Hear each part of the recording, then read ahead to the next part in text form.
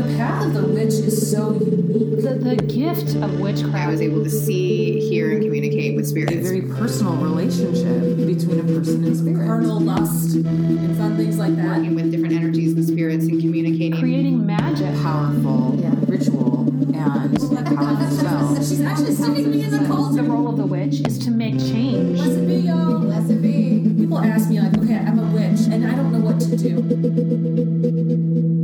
20 years ago, 3 young friends realized they were witches.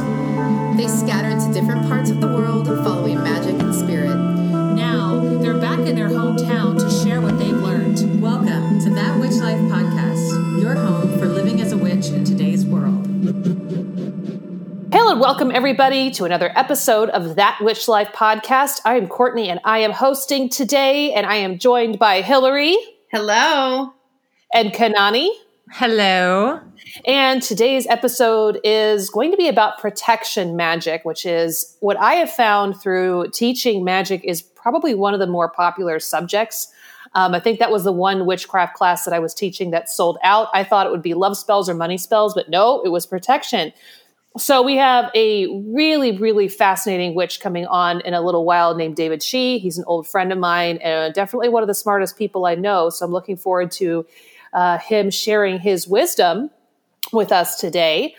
And circling back with my friends, I've actually gotten to spend more time with the two of you in person than we have spent together in the last 3 months over the past few days, which has been really fun. Social distancing orders in effect, everybody, masks, not bumping up on each other, doing everything safely. But we didn't actually spend the solstice together. So what did you each do for the summer solstice? So I did on the evening of the 20th, I set up an altar outside and sat until the sun went down. And I used a combination of, so I did some candle magic. I also wrote down some intentions, and then I brought out that crystal that we had previously used during the winter solstice. Right, when you were at the airport and holding it up in the airport. At the airport, I was trying desperately to get to a corner of the terminal I was in, to actually be able to see the sunset. I must be at the window before dawn. I must be at the window before dawn. Listen, TSA, you're going to need to get me through here faster. No, so I took that same little crystal and put that back out, and I also put some of my other crystals that I use regularly out. And yeah, my intentions were, again, and we talked about this before, and I think I said that this is what I was going to be working on, was shedding light on, but kind of twofold. One, for some things that I'm working on and trying to develop in my life creatively. So shedding light on that. And then I had another section of the altar set up for, to shine light on social justice issues, specifically around Black Lives Matter, and to try and, shed light on being able to get people's voices heard more. And so I kind of had those two things. And so I sat until the sun went down. And then the next morning when the sun came up, I went back out there, and did really a gratitude offering, to ancestors, and basically had tea with my ancestors and the dog. Oh, nice. So that was really nice. Oh, I love that. Kanani, did you do anything for summer solstice? I didn't do too much. I did a little bit of candle, just lighting candles. And I also watched the Stonehenge, the sunrise and the sunset. Oh, yes. That they had put out, which I thought was just amazing and just pretty much solidified that I have to see it in person someday. But I didn't do too much for the solstice with everything going on energetically. I just sometimes I've been having a really hard time. Just every day just feels like the next day and the day before. Yeah. And it just is hard. But one of the things I've noticed is I have had a huge energy spike since the solstice. I don't know. I feel like I'm starting to kind of come back to me again a little bit more. And I have noticed that it completely coincided with the solstice, which is just when I kind of started piecing that together, I thought that was very interesting, but I just, I don't, it's very strange because I look back and it's just kind of, like I said, every day just feels like the other day and the day before. And I'm starting to notice that I'm starting to perk up and I'm starting to kind of call people more and think about what, oh, look, I have no appropriate clothes to wear. Maybe I should get appropriate clothes to wear. I don't know. I'm just noticing definitely an uptick in my energy level as well as kind of my awareness of life, I guess you could say. I think that that's true for a lot of witches, and that when you start, and that's something that Raven Grimassi, the late Raven Grimassi, said, that it's that by following the cycles of the seasons is where a witch can really gain their power. And while there are lots of ways to gain the power as a witch, I do agree that that is one of them, which is and even if you can't do a full ritual each time, doing something as simple as acknowledging it, I think can really be helpful to the work. I was really lucky this year in that two of my very dearest friends, Wendy and Sean, who are witches themselves and are part of the coven that I ran in New York for a long time, or were part of the coven I was running for the long time, came out to visit. And a couple of weeks ago, my husband built a fire pit in our backyard. So we lit a fire. We did our solstice celebration a little bit later. And we built a fire in the backyard, and we each stated the intentions of things we really needed to have empowered over the next 6 months, and included, things we wanted for jobs or for creative endeavors or for health. And I felt great because for each of these things, we offered different herbs, and they were all herbs that I have collected over the past year from my property. And almost all of them are invasive herbs, which I've said before, invasive herbs are so good in your magic because they will bloom anywhere and they will take over anything. And it's really great to collect them because you should be getting rid of them anyway. And so the agreement that I have with the invasive plants on my property is, listen, you have options. You can either go in the compost heap and that's the end of you, or you can become a magical herb. What would you like to do? And I always get the sense that they choose the magical herb option. So they're like, not compost, please.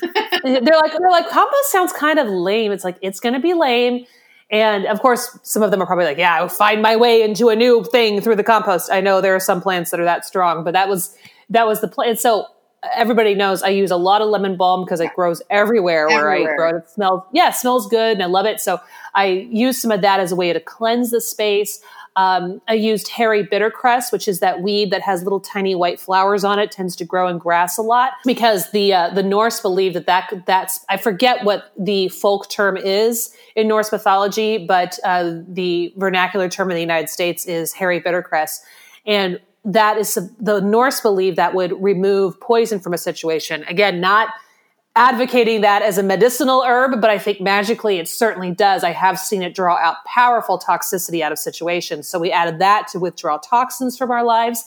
And also I started using Canadian thistle, which is a plant that is invasive here in Oregon, and it's grows everywhere and it's very tough to get rid of.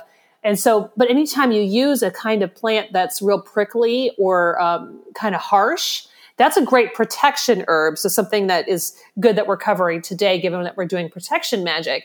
And so I pulled, a blossom from four different thistle shrubs in our backyard, and had myself, my husband, and our two friends each throw one into the fire as a way to protect our endeavors.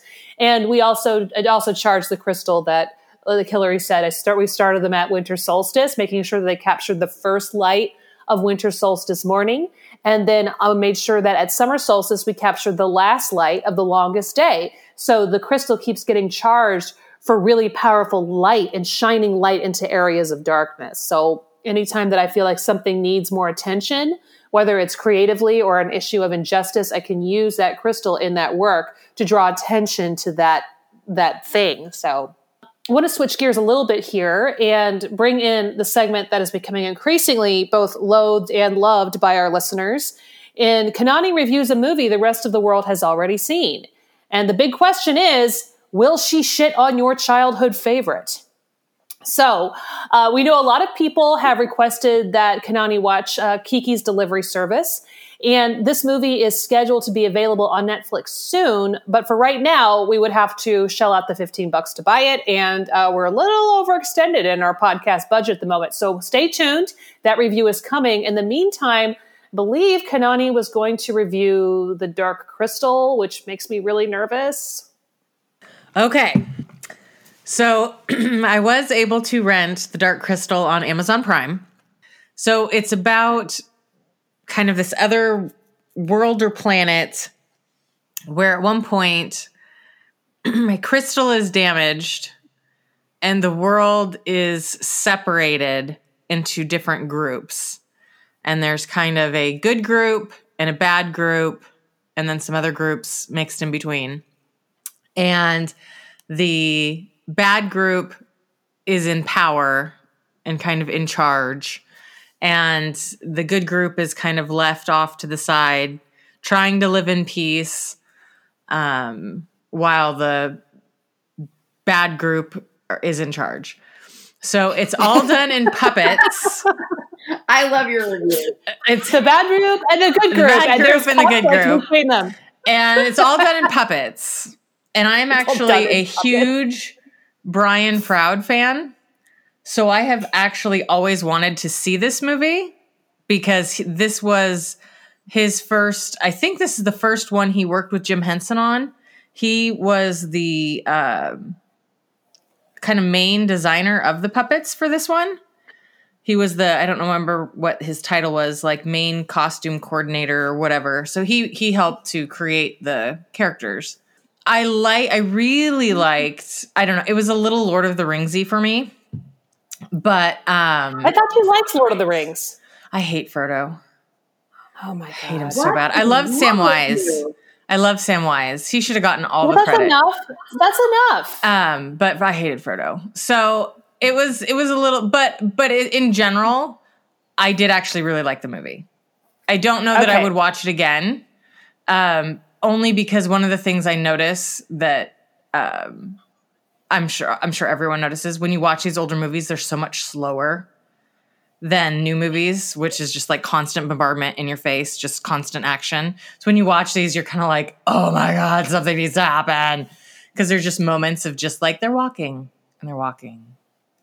But in general, overall, I actually really liked it. And I had many people threaten me if I did not like this movie, because I had many friends who love this movie. And I told them, I'm like, I'm going to be equally pissed if I don't like this movie, because this was on my list of movies that I wanted to see that I was really hoping I would like.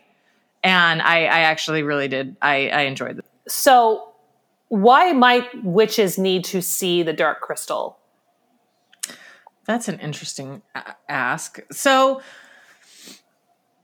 the end premise of the movie, which I think is the reason I was such a big fan of it was the concept of once they put the piece back in the main crystal, that all the things that had been separated go back to being one. And you find that the kind of bad tribe of characters and the good tribe of characters were actually one that had been separated into good and evil.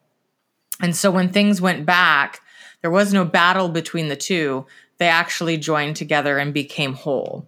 And I actually really love that premise, because I think that that's something important that we do, especially in our culture now, where there's kind of a purity element to things of you're either good or you're bad. And it's that concept of everyone is both. Everyone has the ability to do good, and everyone has the ability to muck things up and to be difficult and to make things worse. So I think it would be a good thing for people to watch, just because of the concept. It's about the concept of when things are torn, just because something's torn apart doesn't mean that they're not necessarily all a part of the same whole. And it was very cute. I mean, but I mean, I think most all hero movies are the exact same story, so it just kind of is what it is. But I like a lot of people point out that there's also a lot of connections to the Kabbalah. system of magic that comes out of the Jewish tradition. So that would be a much bigger episode to unpack, and probably something to be interesting to have somebody come on and talk about that. But yeah, it also highly recommend the Netflix, the prequel series, which, Kanani, you might actually like that too. It is more fast paced and a lot more textured. And that one is available on Netflix. Is that the one that it's like the Dark Crystal series that has like 8 episodes? Yes. Okay. Yeah, I saw that. That's really beautiful. Switching gears again, and we're also switching some things up, is Hillary is going to give us the full moon forecast for July, which is normally my job, but I am passing the torch today. So Hillary, it's an auspicious day because, for at least here in the United States, as the next full moon is on July 4th, our Independence Day, in the middle of this Pluto return. So what are your plans for the full moon, or what should people plan to do? Yeah. So, I mean, I think full moons are always a really powerful time to do magic. Well, I really like doing a lot of protective magic during full moons. I also use it to recharge almost all of my magical tools. I like to collect. I like to put water out to collect, to like reflect the moon in the water. It's sometimes challenging here in the Pac Northwest. I know we've talked about this with you, Courtney, and we still haven't had a video of you running around trying to get the moon reflection in a bowl of water around your backyard. I'm working on that. It just has to, the moon has to come up at a certain time when I'm actually awake, because I am not getting up at 2 a.m. to do it. Sorry, y'all. I'm not. And sometimes I will put something out all night long. So what I like to do on a full moon, and what I'm planning to do on this full moon actually, is, so there's a lot of movement in my life. And I think there's a lot of, especially as this being an auspicious time or auspicious date for this full moon, is I am actually going to I'm going to go outside. I'm going to put all my tools out like I normally do. I'm going to put a bowl out that I'll leave out overnight in case I can't manage to stay up all night.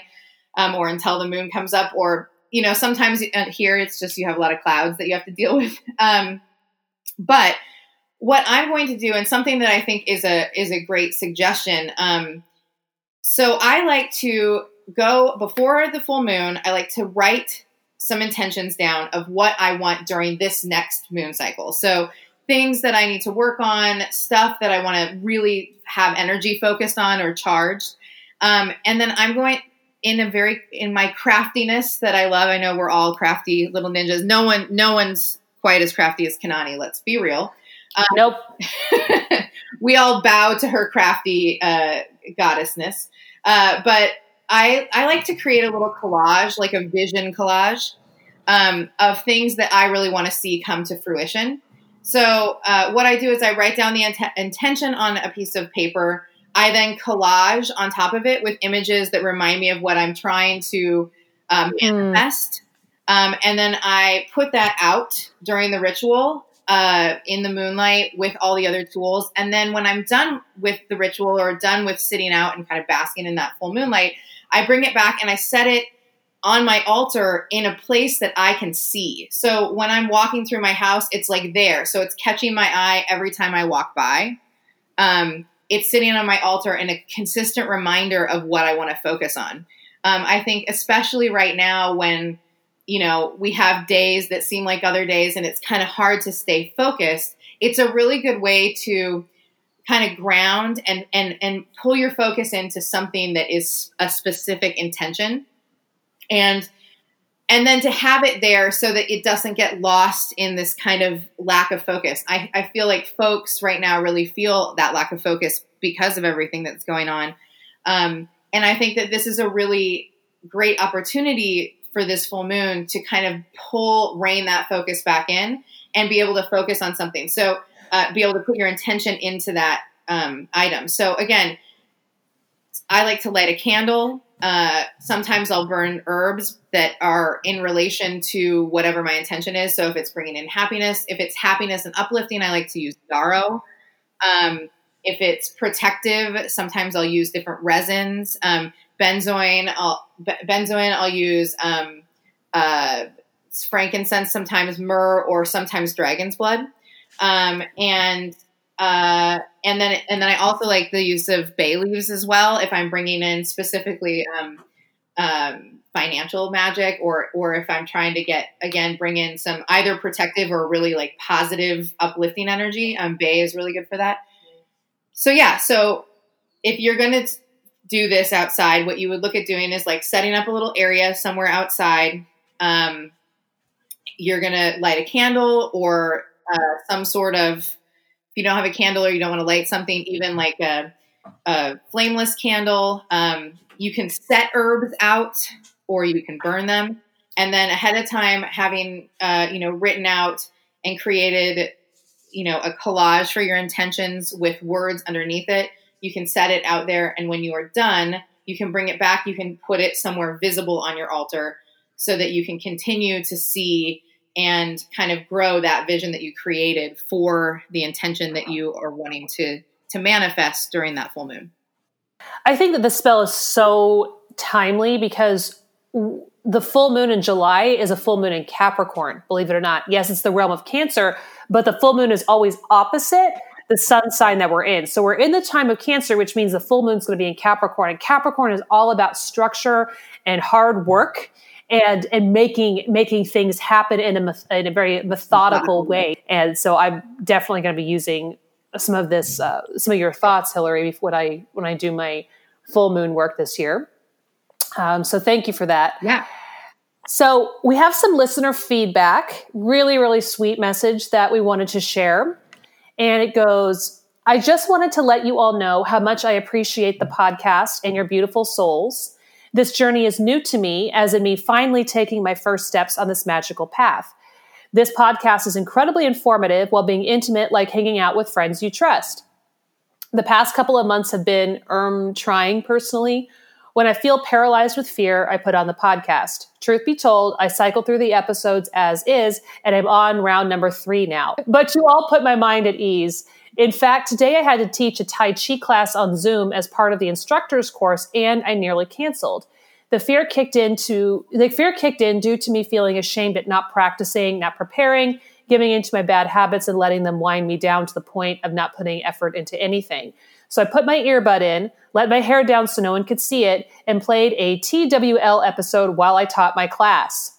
Just hearing your voices made everything better. Just wanted to share with you all the impact you have on at least one person, and thank you for going weekly with the podcast. Love to you all. Thank you for being you. Love and stuff, H.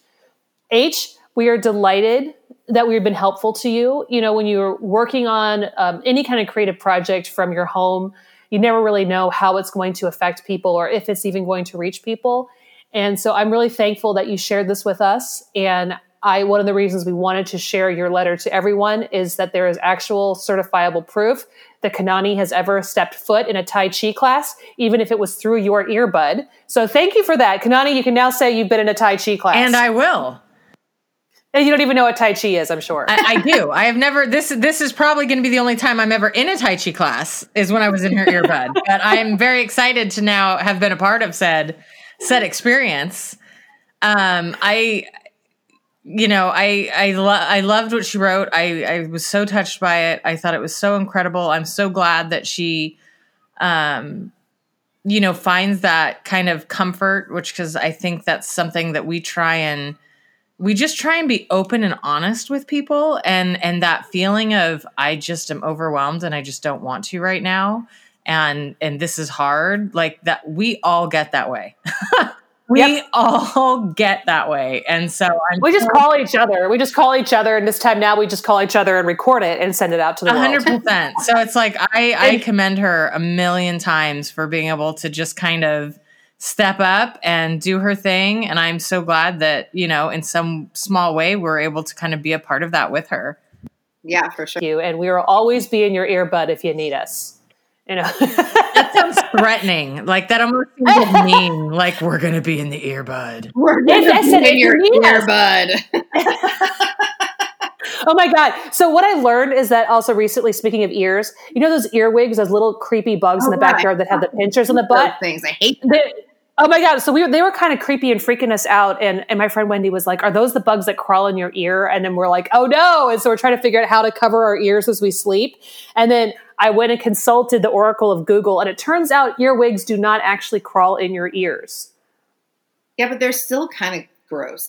They're still pretty creepy, but I think that it's just really more of that, the rainbow, the more you know. They don't actually crawl in your ears. So if anyone's afraid of earwigs, that's not the reason to be afraid of earwigs. Be afraid of them because they're creepy looking, not because they do not actually crawl into human heads. I mean, that is a little bit, that's comforting. At least there's so many scary things in the world right now. I'm glad I can offer some comfort. I appreciate that. Now I won't have nightmares about bugs crawling in my ears. And Kanani's silent because she's like, I never even thought of that as a thing, and now I'm going to worry about it. I'm so no, stuff like that. First of all, I don't notice. I'm too unobservant to even look at an insect and try and guess what it is. And I've already accepted the fact that they say that we eat, what is it, like 9 spiders a year while we're sleeping. No, that's a lie. It doesn't That's happen. what they say. So I'm just like, whatever. No, they don't. Whatever. That's one of the. They actually do say that. No, they do say that. I've heard 9 spiders in your lifetime. No. I did not hear 9 spiders in a year. I don't think so. Okay, we need to look it up on Snopes. We'll have to look it up. But we will discuss it next episode. I accept the fact that I eat spiders, and so I move on. I'm just a dirty, rotten spider eater. It's fine. I can deal with that. Is that your magical name? Dirty, rotten spider eater. That's who I am. Dirty, rotten spider eater. So on that note, we're putting this out there humbly and awkwardly. We know that it is a strange time to ask for money, and there are certainly a lot of causes that are far more worthy than ours. But running a podcast gets pretty expensive. There's website fees, there's equipment, and sometimes we have to hire interpreters, and there's money involved with doing our transcripts and things. And 2 of your 3 That Witch Life co-hosts are currently unemployed. And so we want to continue to do this work and bring you information about earwigs and spider eaters. But if we're going to need some help. And so we have launched a Patreon campaign. If you can, please consider joining. We are offering lots of goodies to make it worth your while. Subscriptions start at $1 a month, and no amount is too small. And we appreciate at whatever you can do.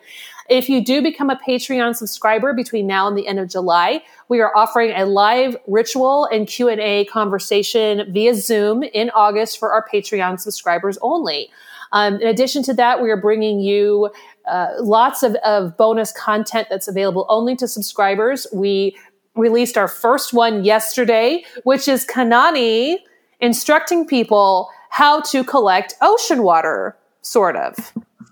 I don't know how I feel about me posting videos on Patreon. I almost feel like I need to offer the apology now that as obnoxious as I am on the podcast, I really am like that in real life. So unfortunately, now you're going to have to watch it via video as opposed to just listening to it.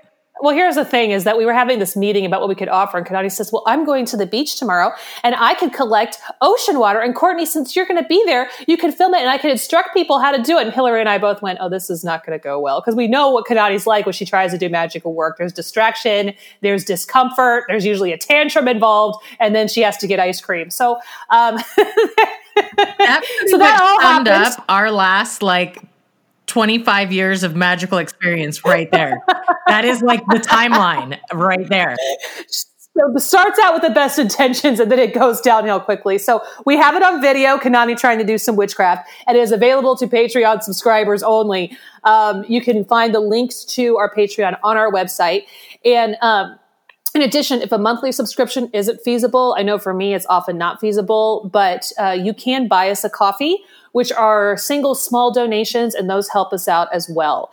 And so links to both Patreon and Ko-fi are on our website, thatwitchlife.com. And if you can't offer cash at all right now, we absolutely understand. Subscribing, rating, and reviewing and telling everyone you know about our show is also a great help. And so, we are so thankful to all of you guys. This is this whole doing the podcast has been an incredibly healing journey for me with regards, because I had a lot of challenges with witchcraft over the last few years, and this has really helped me come back home. So we are absolutely thankful to you. And we also have a lot of big plans for our future and the things we want to do with this podcast. And your support helps us ensure that will happen. So we are delighted to welcome David Shee to That Witch Life podcast. As I was saying, I've been conspiring to get his ass on the show since we first started, and I finally got him. So yes, All right, David. David, she is a spiritual worker and folk magic practitioner of Manchurian descent. Raised in a household that incorporated both Southeast Siberian and North Chinese practices, David has dedicated his spare time to the study of the spiritual traditions of his ancestors and of Greater Eurasia. Recognized as a Sangasha Ongo Tengerte, a future shaman prior to initiation, among both Mongolian and Korean shamans, David's practices are deeply rooted in spirit work, in which ancestral and land spirits are called to empower all workings. David is the author of the book North Asian Magic, Spellcraft from Manchuria, Mongolia, and Siberia, and has conducted workshops across the country, including Catland Books, as well as the Hoodoo Heritage Festival, sponsored by the Lucky Mojo Courier Company, and was a featured guest on the radio show Condolo's Corner by Condolo Kimbisa and On Sacred Ground by Kai Armand. David also teaches the Korean traditional drumming art of Hongmu Nori. David, welcome to the show. Thank you. Thank you very much. By the way, which is his book, North Asian Magic, Spellcraft from Manchuria, Mongolia, and Siberia, is again something you absolutely need to have on your bookshelves. It's incredibly informative, a lot of very dense information, but David is a writer that is so clear that even taking this very complicated work, you read it very, very easily. And it's not a very long book. It's 88 pages? Not 96, I believe. 96 pages. Okay, so it's a very short book, but full of just really great information and a lot of magic that the contemporary witchcraft tends to sadly overlook. And so I'm really, really thankful that you've been doing all this important work to bring this into the Western consciousness. So given that, how did you know, David, that you were a witch? It's actually really funny. I remember actually asking you what your definition of witchcraft is, because it isn't very much a Western word, and whether these practices can be considered to be witchcraft is always kind of up for debate. But just speaking for myself personally, it's actually really interesting. I think a lot of your other guests have said something similar, but from a very young age, I remember being aware of a lot of different energies and spiritual entities just being around. I think even as a child, I actually had a next door neighbor who was one of my best friends. Were about the same age, and we would actually, when we're playing together, we would actually pretend to be witches. Nice. I think actually she's. I believe she is actually. Well, I didn't know this at the time, but she was adopted from Romania. And I believe she is of Romani descent, of Romani roots, and I think she's actually doing like witchy stuff too on her own. I haven't connected with her very much. I should, but that, I guess that was the first incarnation, and I think. I didn't really start identifying myself in the Western sense of the word until around 12, 13. And it's kind of a lot of different things coming together. I was, for one, I was very interested at the time in Arthurian legends because I had to read that for school. And at the same time, I was also into fantasy gaming. And I think Harry Potter was out around the same time. So it's just all of these things coming together. And then I think throughout that process, I actually discovered that there were people all over the world, but at the time in the US, who were practicing magic. At the time, the resources online, this was like early 2000s, so not too bad, but still some on the internet just about witchcraft and paganism. And I kind of just started looking into those, researching into those, and a lot of those did conceptually make sense, but I've never really felt like I could fully I could connect, but I could not fully connect for whatever reason. And this actually lasted for the next 10, 20 years until I was actually in college and out of college, when I started becoming more aware of the practices of my ancestors. And the reason why this came to me so late is because my parents actually grew up in a communist country during a time known as the Cultural Revolution, which is a period of time when China and its territories, which include Manchuria, Inner Mongolia, Tibet, and stuff, they were actually going through a social revolution where everything that was traditional and everything that was considered to be old was basically overthrown. They were trying to remove all traditional culture because they were trying to establish a new culture. So everything temples, shrines, sacred places were all demolished. Anything Western was demolished. So my parents, having been grown up under that, they basically were like super atheist, if you could understand a sense of that word. Basically, everything that was considered traditional spirituality was considered to be superstition, was considered to be, in many cases, harmful or unproductive superstition.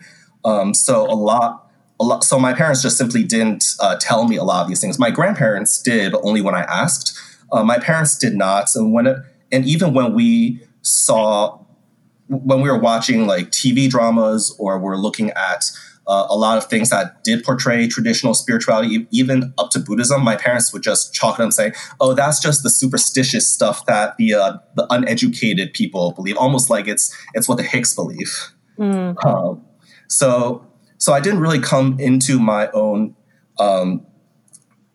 spiritual practice until pretty much in my early adult life, when I started having dreams of my ancestors. I think that was when I was most open. They first came to me telling me to learn more about my Manchurian roots, which is something my parents didn't talk about much, even though we were of that ethnic minority.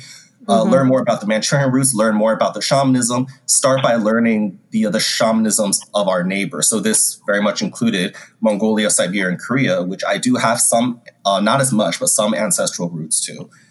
So basically that's sort of my entire process of coming into my current practice today. But having deviated from your original question, I think the first time that I actually started calling myself a witch in the modern sense, the modern Western sense of the term, was when I was about 12 or 13 years old in high school. But I only continue to call myself a witch only because of my history, having practiced, dabbled, and researched into Western styles of witchcraft, and having been in rituals and done magic with people who are from those traditions. So I do still consider myself a witch in acknowledgement of those traditions, and I still do some of those practices from time to time. But I will say I'm always careful about whether or not the word witch is appropriate for people who are still from those traditions in North Asia, or still from those indigenous traditions. I still think it's a little bit of a contentious issue. How so? Well, a lot of the times, they don't have the English word witch. So whenever they come across that word in English, sort of two things come to mind. One is that, witchcraft is Eurocentric because that's what a lot of the materials is. But the other thing is, when the word witch came into their terminology, it was from a negative perspective. Right. So they started using the word witch to refer to spiritual practitioners who only did harmful work. And then the spiritual practitioners that did positive work of helping people, they weren't called witch. So what term might they be called instead? They'll just use their own traditional term. They might actually just they'll just say that the person is a shaman or a bone setter or a healer or a midwife. They'll just use that term. But when it's someone that's trying to do work to actively create harm or pollution, then they might use the word witch. But again, they only use that word when speaking in the English sense. I don't like to say that I am a shaman because I have not gone through the initiation process. I am identified by shamans as someone who must eventually. So if that does pan out, then eventually I will take on that title for myself. But at the moment, I don't believe that it is appropriate. And I think a lot of people misunderstand the word shaman as well, because shaman has a very specific definition, because it is actually a Siberian word. It comes from the Tungus people, the Evenk and the Manchurians. And it basically means someone who was chosen at birth by spirits to be able to go into deliberate and repeatable trance states for either spirit possession or spirit flight. And these are specific people chosen at birth. So I think this is going to cause a lot of anger amongst people in the West when I say this, but it's impossible to ever study to become a shaman. You don't become a shaman. You either are born one or you're not, because it's very specific people that the spirits choose. So when you see a lot of Instagram witches where someone refers to themselves as a shaman, or they're offering $500 shaman courses, that's something probably ought to avoid. Yeah, for sure. It's not something you can take workshops to learn methodologies and practices, because there are some that are permissible for non-shamans to learn. But if someone is just like offering that for like $500, that's a scam. And honestly, it does irk me a little bit every single time, because they're taking the word out of context and using it in, I don't know what culture tradition they're coming from, but usually when someone does claim to be a shaman, if I were to give them the benefit of the doubt, I would ask which culture, which lineage, what's your initiation, what's your basically what are your spirits? Basically, I'll ask those questions, and if they cannot give a good answer, that's not a good sign. Okay. Well, I think it's really important that you said that, because I've seen you write about that on social media platforms and things like that. And I think a lot of people just don't realize that. And they want to be respectful. They want to do it right. And this is really important information for us to have. And so I appreciate that you taking the time to educate us and clarify that. But given that your practices are so are so beautiful and so complex personally, would you be willing to describe with us a bit about what your personal magical practice is like? Sure. So right now, actually, I listened to your podcast with Ambrosine Laguerre, and one thing that she said that I definitely 100% agree with for myself is a lot of the practice is just living a spiritual life. For me, at the stage that I am at now, I am aware of my spirits. So the majority of what I do is I regularly go out and give offerings. I give offerings to the ancestors that are with me. I give offerings to the sky spirits, the land spirits, in all the directions, which that in itself almost takes as long as like a full like pagan ritual. Yeah.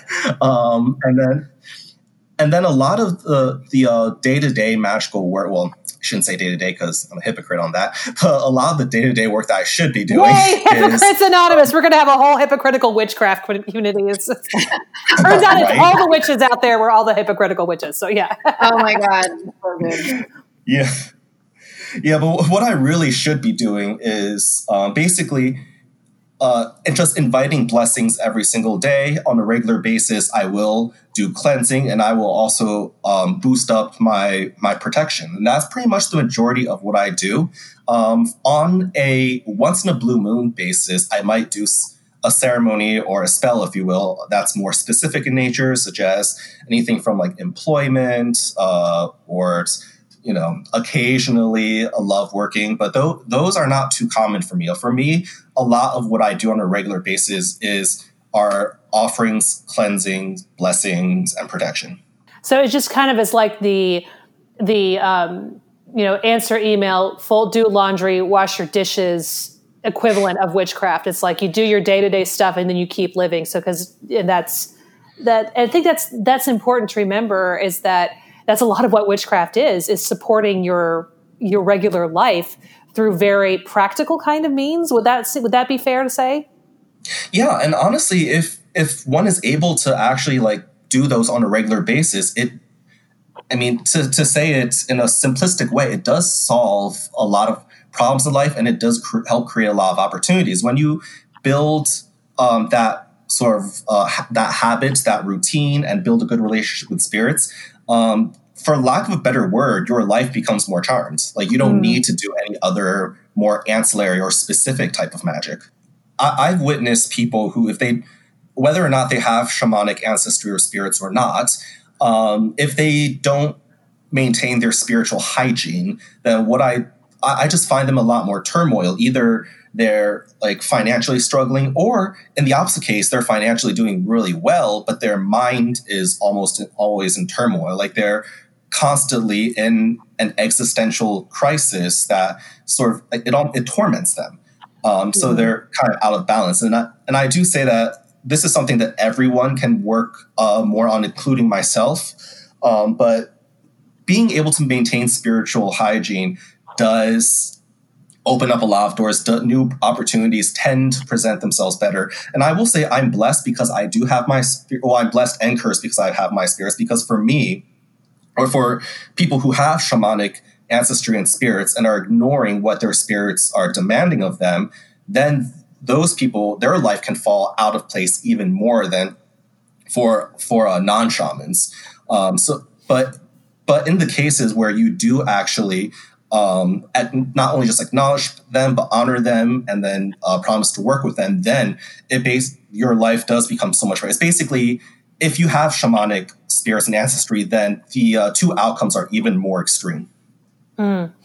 So I want to come back to this question about spiritual hygiene in a second, but I first want to really narrow in on the idea of protection magic, because you mentioned boosting up protection, and something we talked about at the start of the show is that's one of the things that people are most interested in witchcraft, is like how to use witchcraft for protection. So let's what do you think of when you hear the term protection magic? I get nervous when I hear of I remember hearing some young witches that they did a protection spell for themselves, and then they walked through Central Park alone at 2:00 in the morning because they had their protection on. They had their protection on that everything should be fine. And I was like, that's not okay. Yeah, that's not how it works. No. So David, how would you define what protection magic is? So in the cosmologies that I work with, it comes down to what are you protecting? Within the realm of North Asian magic, you do have basically the two competing systems of spirituality, Buddhism and shamanism. They have their own folk magic. With the shamanic magic, or folk magic, they do have, nowadays they do have white magic versus black magic, but their definitions are fairly different from how they're defined in the West. I think in the West, white magic and black magic just simply means like whether it's harmful or not harmful. Right. Which is terminology I hope people stop using because it's inherently racist too, the white and the black magic. Just say baneful or blessing magic. There you go. And they do use this same symbology in North Asia, which is probably not. Well, they don't have a lot of the same racial history, but this is what they use, and this is what they define. They define white magic as basically just your everyday magic, and that's it. And they define black magic as magic in which you are working with a presence in which you might be exposed to pollution. So that doesn't just mean harmful work. That can mean cleansing work, because you're cleansing away a pollution or a harmful spirit, or it can in some cases mean protection if it's protection against a specific type of entity. And the reason why they have that terminology of white and black, it comes down to their history of classifying spirits as white or black. White spirits being completely benevolent, and black spirits are not harmful spirits, but they are spirits who don't have an issue with doing anything. They can do both good stuff and bad stuff, and they're also extremely powerful because they're from the realm known as the black sky. But anyways, as I was saying, with the whole white magic versus black magic, cleansing would be considered black magic because you're putting yourself at risk, like exposure to pollution. Pollution, that's the word that they use. It can also be known as like infection or contamination, basically just a lot of residual energies in the world that can cause a lot of either harm or disruption in people's life. And it can result from death energy, or it can come from anything from like trauma, thievery, even if you do something, or if you pollute the land and you piss off the land spirits, then they might actually cast some energy or pollution towards you, and sometimes even curses. So the way that you would So the protection that they work with is a lot of times just protecting them on a day-by-day basis from any pollution that they might come across in everyday life, because life is messy. Even if you just go to work or you go to school and someone like gossips about you or gossips to you about someone else, that technically does create a pollution. It creates an energetic disruption. And even if it's positive gossip, it can still, do some, messy things. So the protection is a lot about just being able to protect yourself against that. They'll still cleanse themselves regularly just to, tie the loose ends. But the protection is to avoid this running into any of this type of pollution if you're just outside taking a walk. Just going back to the case that you mentioned in which that person is thinking about, or that person basically did a protection spell and then went for a walk and somewhere at 2 a.m. That's it's I don't know how else to say it. It's taking a big risk doing something like that.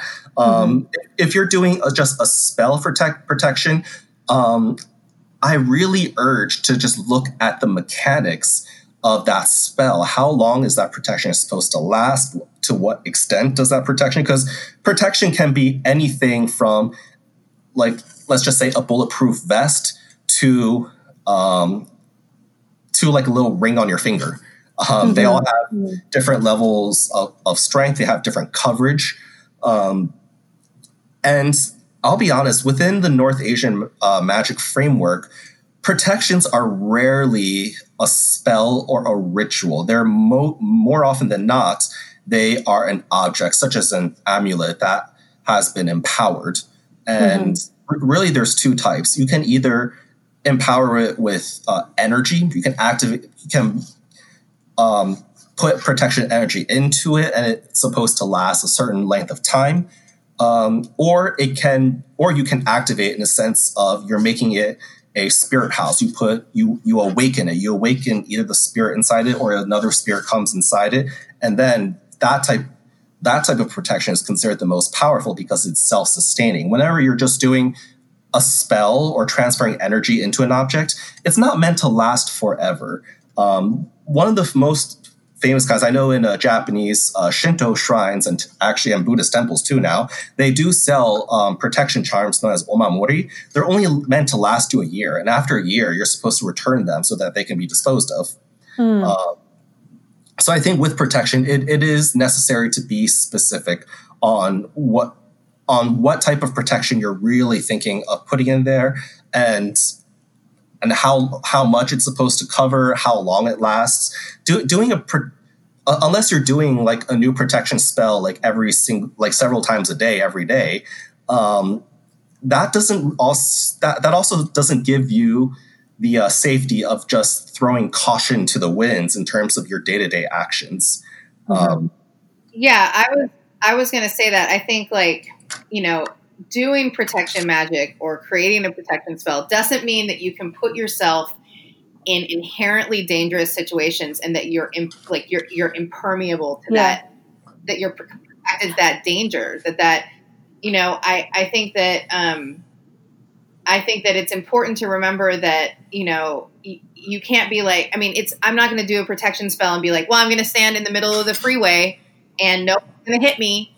That's really not the intention of protection magic. It doesn't make you, protected from any danger in the world. You still have to use, and arguably when I look at that, your intention, you're negating your intention there. You're saying, okay, I want to create protection for myself, but I'm going to put myself in danger.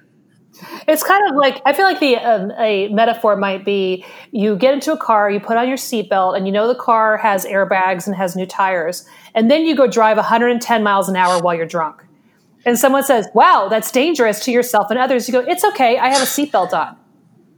Well, yes, your seatbelt should be on, and that will offer you a level of protection under general circumstances, but then you have just increased the risk to a place where the seatbelt has no effect on that whatsoever. Well, and also what you're saying is like part of, for me, it's like when I'm doing protection magic, I'm also like living that value of wanting to be protected.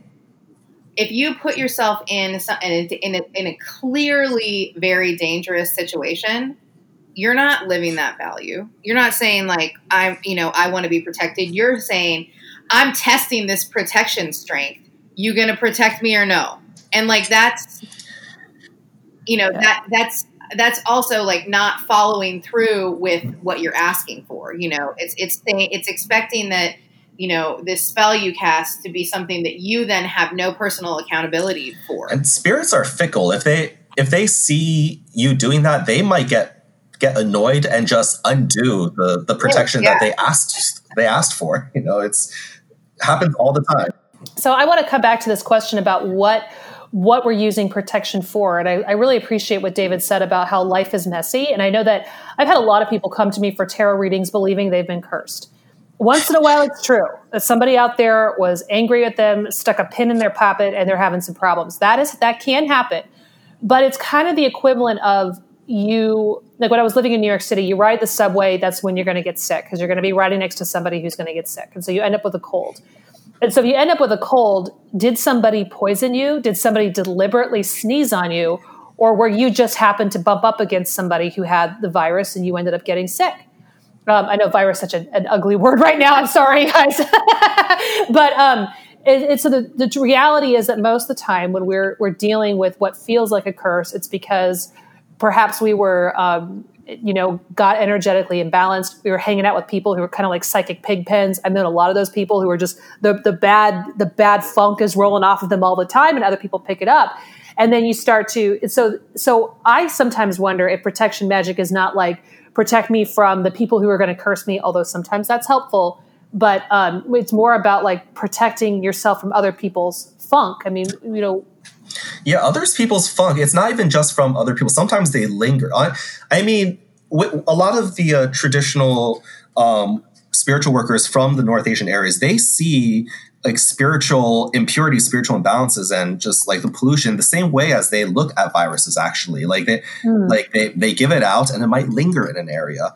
One of my shaman friends, she actually was shocked when she found out that people in the West like to hang out in graveyards, because in her mind, she was like, why would you ever do that? There's death energy everywhere. And people who go to graveyards to mourn, they must cleanse themselves when they leave.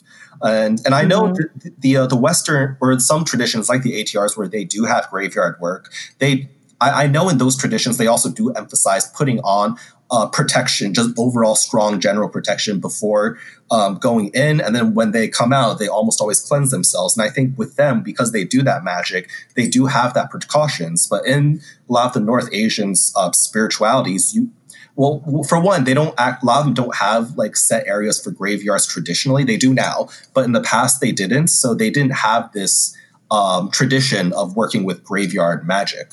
But it is one of those like high risk areas, and whenever you put yourself in danger or in a high risk situation, a lot of the times you are not only just endangering yourself, you're also endangering whichever spirits are with you at the time, and they will not appreciate that.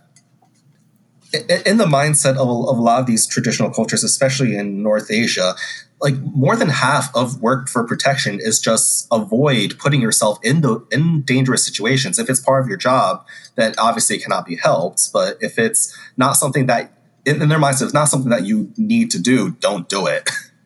Yeah. And that's why in those traditions, they actually have a lot of listed taboos, which they advise people to follow, to not do this and not do that. And that really does carry that does carry you a lot of the way there. And then putting up actual spiritual protection on yourself will then, fully help cover anything else that's left. Yeah. So you also I want to come back to the question about spiritual hygiene.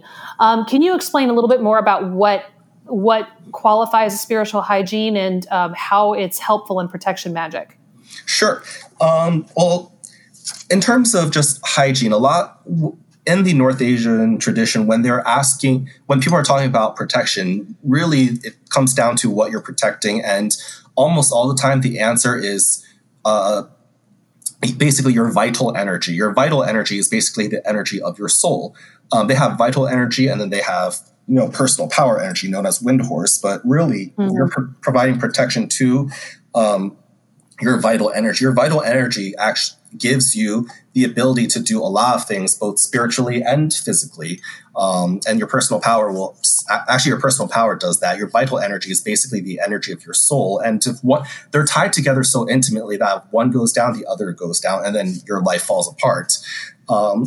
So really with vital energy and what it means for your spiritual health is that you constantly need to both like build it as well as protect it. And then if pollution comes in, it actually attacks your vital energy, and so you have to remove that pollution in order to build your vital energy back up. If you don't maintain proper spiritual hygiene, a lot of these pollutions will stick to your body. You'll basically you basically become one of those sick people who then can not only infect others, but you can also, a lot of things in your life will start falling apart. A lot of people who are paranoid, who become paranoid. A lot of people who basically have troubles with money. Some people who have heavy death energy, they just, to a lot of shamans, they just reek of a rotten smell because it's literally attacking their life energy. It's having protection and then cleansing that protection is extremely important in order just being able to have that proper spiritual hygiene that will ultimately help support the other parts of your life.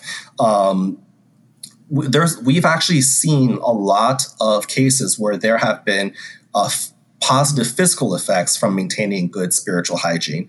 So you're less likely to get sick. And if you do get sick, you recover it a little more easily and more quickly. And then you'll have more energy throughout the day. You'll have better focus and concentration. It's basically just being able to live through life easier, and then having a lot of competencies that just come a little bit more naturally. So like if you're sluggish all day, that could be a sign that you need to both improve your cleansing and then put up more protection. So what is, I wanted to ask about what would be a good practice for, say, the average Western witch to embrace a good spiritual hygiene? Would it be a salt bath? Would it be would it be some kind of affirmation, or what would be a good practice to build protection for the average witch? Okay, so I'm going to answer that in two parts because there is going to be a more protection aspect and then a more cleansing aspect to it. With the whole protection aspect, one of the most powerful ways that I believe in terms of protecting yourself day to day isn't necessarily through a ritual spell, but actually creating an item, an amulet that you can then carry with you, and it'll protect you when you carry it. A lot of people in the West know about putting energy into objects. I think that's pretty common, but there's not a lot of conversation about truly activating an object and bringing it to life so that it becomes a living thing with a spirit that protects you. And that I consider to be a lot more powerful because it is self-sustaining and it's also more versatile. It's almost like kind of a crude analogy, having a bodyguard versus having a shield. So in that sense, what the objects that they use most commonly are metal objects. So a lot of they use actually a lot of mirrors. So mirrors made of copper, bronze, or even brass will work too. Sometimes they'll use like iron bells or iron jingle cones. Tiger bells are very much often used. But basically, in order to activate these objects, you need to use a cleansing herb and cleanse over it and then pray over it, give offerings to it over. And this process needs to be repeated and with invocation to your spirits or your gods over and over again. And at some point, if it does work, you'll know that it has worked when that object starts emitting a heat. One of my mirrors is actually extremely powerful. It was forged traditionally by shamans from North Mongolia, from a lineage that's remained unbroken since the time of Genghis Khan. They actually provide me a mirror, and this mirror, I don't know how to describe it. It almost defies physics. When you hold it up to your face, it feels hot. Like it feels like it's like a heater. It's emitting heat, but then when you touch it, it's cold. So it's basically, that's how you would know, or some aspect of that is when it starts to feel like it's emitting a heat. That's when you know that it has become alive. And that object, and because you've done it, it becomes protection that's customized for you, so that it will then work for you. And then that type of object, it doesn't need to be recharged because there's already a spirit living there. It's already alive. But you do need to regularly be able to cleanse it and feed it and give offerings to it. What they most often do is that they actually do use a smudge of a cleansing herb. So like they'll take a cleansing herb and they'll burn it. In North Asia, they most commonly use juniper, but they do use other herbs as well. But most commonly, they use juniper. I love juniper. Yeah.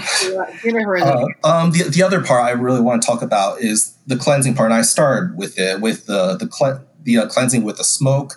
A lot of these traditional cultures, they cleanse with alcohol as well. They traditionally use either vodka or Chinese firewater, basically a clear alcohol. So not alcohol with a color to it, but a clear one. And oftentimes, and I'll give another bit of folk magic that is okay to share. But they actually create something that is called a spirit water or cleansing water, if it's not necessarily spirit water. Basically, it's when they take some cleansing herbs. It can be juniper or a combination of other herbs, and then you actually put it in water and you bring it to a boil.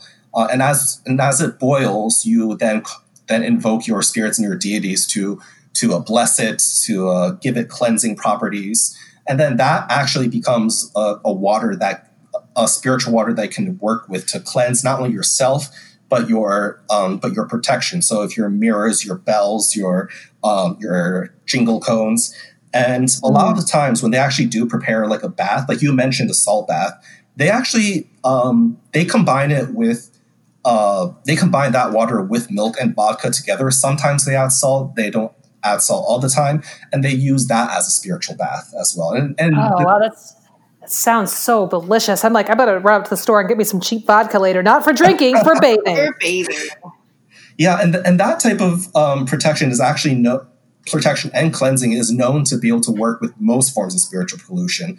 So it's actually considered an extremely simple but powerful spell that actually in Mongolia, even the non-shamans know and use this all the time. It solves most problems. Only the problems that it cannot solve, then they'll go to a shaman, because then you'll need some heavy duty, like machine gun level stuff to get in there. But yeah. I feel like this is so pertinent right now because we're all walking around in death energy, whether we realize it or not. And we've talked about the days rolling into each other. We had a listener feedback saying it's just how energetically difficult it's been for her to focus and all this stuff. And so I feel like, hey, witches, this is some really valuable tools that we all should be working to incorporate in a way that's appropriate for our lifestyles, our own backgrounds, our own practices, whatever's feasible for you to cleanse and to shore up. And so, David, I think this is going to be really, really helpful to a lot of people. So thank you. I want to switch gears, and we do have a listener question that it would be really good to get David's perspective on there. And hello, I've been enjoying your podcast for a little while now. I've been binging since I'm fairly new, and I've recently been seeing some things lately, and I'm curious if you have any assistance about it. Just last night, I bought a metal key hanger that will be used to hold something above my door. I saw 7 birds that came close or past my car just this morning. I've been seeing a yellow butterfly quite often. Are these all signs from someone, do you think? I tried to do some research, and one of the Greek goddesses that kept coming up in my searches was Hecate. Is it normal for one to show up to be Greek, not Celtic or others? Well, a couple of thoughts I have here. So seeing the yellow butterfly may be a sign. It also may be just what's going on with the season. When you're getting animal spirits, I take note to say, are the animals acting in a way that's unusual, or are you coming in really close contact with them? I know that for me, we do have coyote in my area. We also have cougar, and so just seeing a coyote run through the park to me would not be a sign. But something that did happen yesterday that made me pause is a coyote ran right in front of my car and then ran alongside it for a while before running off into the woods. And that was unusual. And it was the middle of the day. You usually see coyotes at night. So to me, that's asking that spirit baby, me trying to tell me something through coyote. And so what I want to do is find out more about, we know that they're often associated with trickster gods and stuff like that, but I'm also want to find out, what are unique about the coyotes in Oregon, because that whatever is unique about them may be something for me to pay attention to in me. With regards to, Hecate or coming up, Hecate is not really associated with birds or butterflies. She's more of the chthonic deities. They're considered the underworld, snakes, black dogs.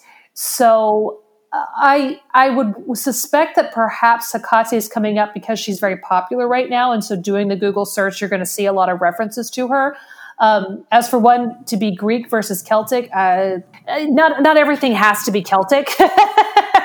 And Celtic is also a very broad term.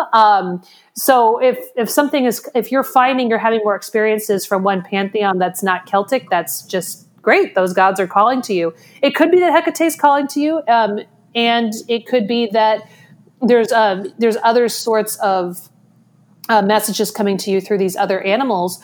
What I would ask is, what are the animals coming to you? What is the folklore surrounding these specific animals? It may not be a god or goddess. And also look to see scientifically what is unique about these animals. I know for me, the dragonfly came up a lot, and that's considered what I call that one of my critters. And what's unique about the dragonfly is that it hasn't evolved much since the dinosaur age. And it's one of the best killers in the animal kingdom. So it's really good at what it does, and it got it right the first time. So for me, when I see a dragonfly, it's not about a god or goddess so much. It's personally a sign to me that I'm doing something right. But to someone else who has a different relationship with the dragonfly, it has different history with them, it's going to mean something else altogether. But it'd be really good to get David's perspective on the animal signs and what this might mean for this person who's new in the craft. I 100% agree with what you said about whether or not the animal is actually doing something that's unusual. I think one of my favorite comic memes I've ever seen was just two squirrels looking at each other. One of them says, "I just saw a human. What is the significance of seeing a human?" Really, I would say that with these animals, it's very important to really take note of what type of animal it is. So if it's birds, for example, what kind of bird is it? What color was it? What was it doing? Was it just what are its behaviors? And then in terms of which gods or spirits that they're from, it will really differ on a case by case basis, especially when between different people.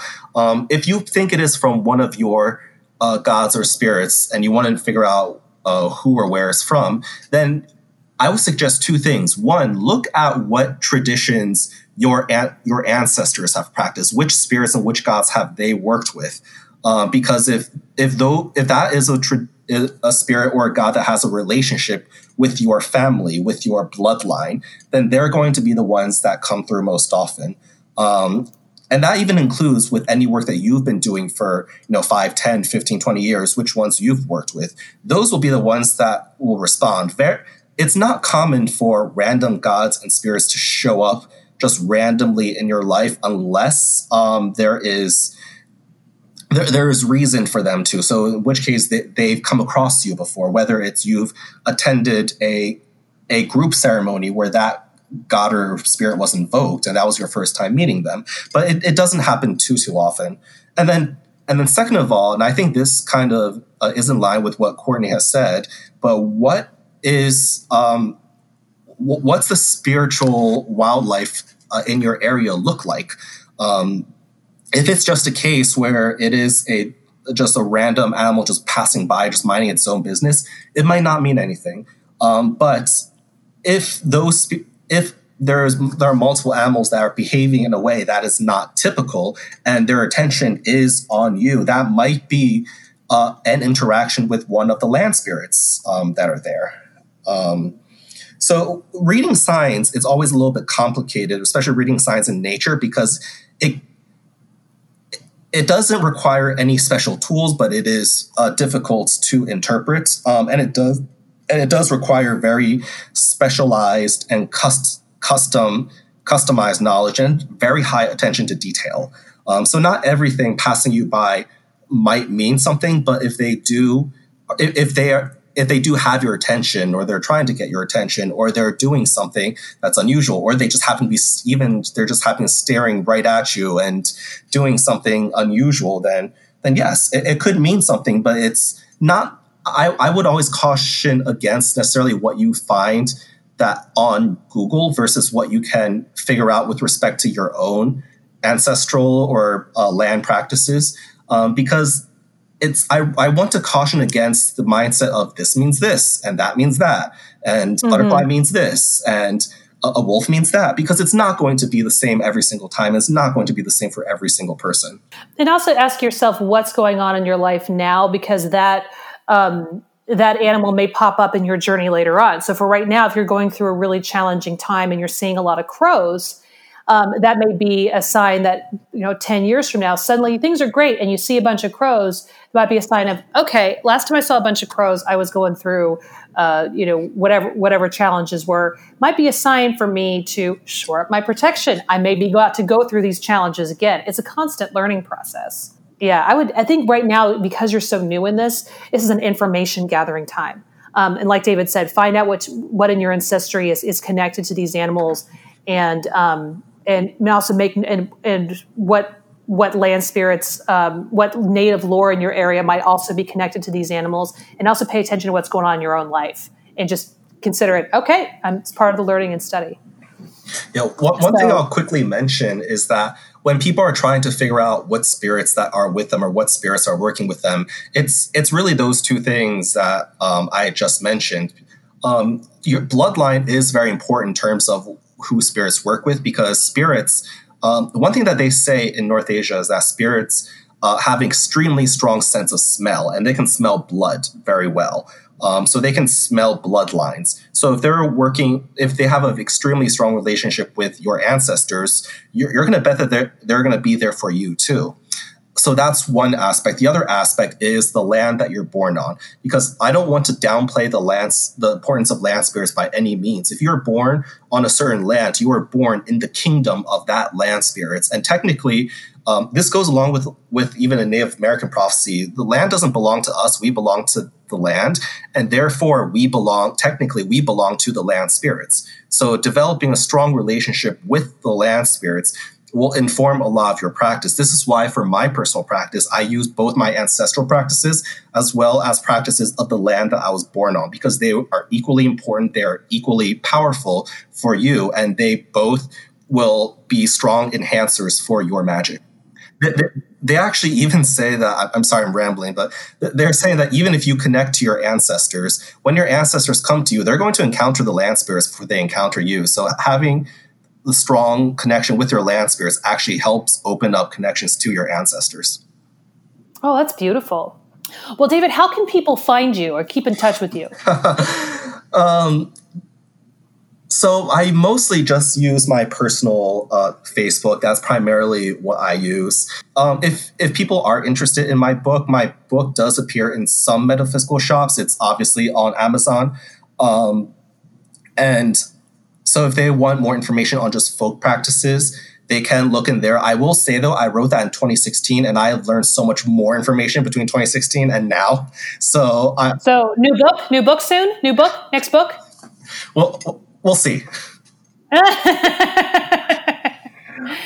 All right. Well, thank you, David, so much for being with us. And thank all of you so much for listening. Again, if you want to support the show, the best way is to subscribe, rate, and review us on your favorite podcast platform. You can get handmade That Witch Life merchandise on our Etsy store for the next couple of days. 10% of our sales go to Protect the Sacred, which is supporting the Navajo Nation in the face of COVID. And again, we are on Facebook, Twitter, and Instagram. Follow and keep in touch. Support us on Patreon or send us a coffee. And for show notes, audio transcript, or to ask a question to answer at a future episode, go to thatwitchlife.com. Until then, keep moding that shit, and we will talk to you all next week. Find us at thatwitchlife.com for archived episodes or to ask your burning questions for us to answer in a future podcast.